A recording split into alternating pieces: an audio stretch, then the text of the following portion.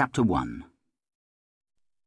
The Boiling Corner Chapel Choir sped across the heart of England like a nest of singing birds, and as they crossed the Welsh border there was a spontaneous outburst of "We'll keep a welcome in the hillsides." Not even when the coach ground to a halt an hour or so later in a puff of smoke dark enough to hide a demon king did their spirits sink. Not at first, anyway.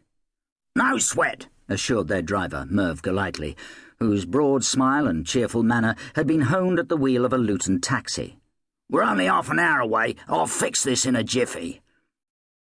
Several jiffies later, Joe Sixsmith got out and strolled round to join Merv at the open bonnet. The two of them had been workmates at Robco Engineering of Luton, till the economic miracle workers of the sick 80s had told them to take up their P45s and walk. Joe's years of working at a lathe and on a much-loved, much-regretted Morris Oxford had left him with a high degree of mechanical expertise.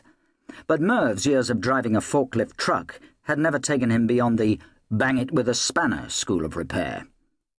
The spanner was in Merv's hand now, the same outsized length of metal nicknamed Percy, which he kept beneath his taxi seat for those situations which neither his cheerful manner nor broad smile could diffuse.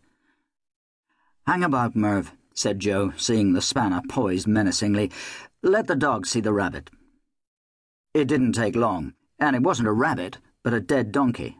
"Oil pump's gone," he said. "Merv, where'd you buy this heap of junk? At a transport museum boot sale?" "Hey, I've got all the safety suits and such. You seen 'em," said Merv, hurt. Well, this was true. Joe had insisted on seeing them as soon as he heard Merv had not only extended his personal transport service to include coach hire, but had put in the lowest bid for the Boiling Corner expedition to Wales. It was Rev. Pott, pastor and choirmaster, who made the final choice, but many of the choristers, led by Joe's aunt Mirabelle, were convinced Joe had put in a fix. "Can you patch it up?" asked Merv hopefully. His hope was mirrored on the faces of Rev. Pott and others who'd also congregated round the bonnet. "No way," said Joe dolefully. "Needs a new pump. At least. Which means it needs a garage." All eyes turned to the empty road ahead. There were fewer signs of life there than in Westminster on a Friday, and they'd passed no human habitation for at least 10 miles.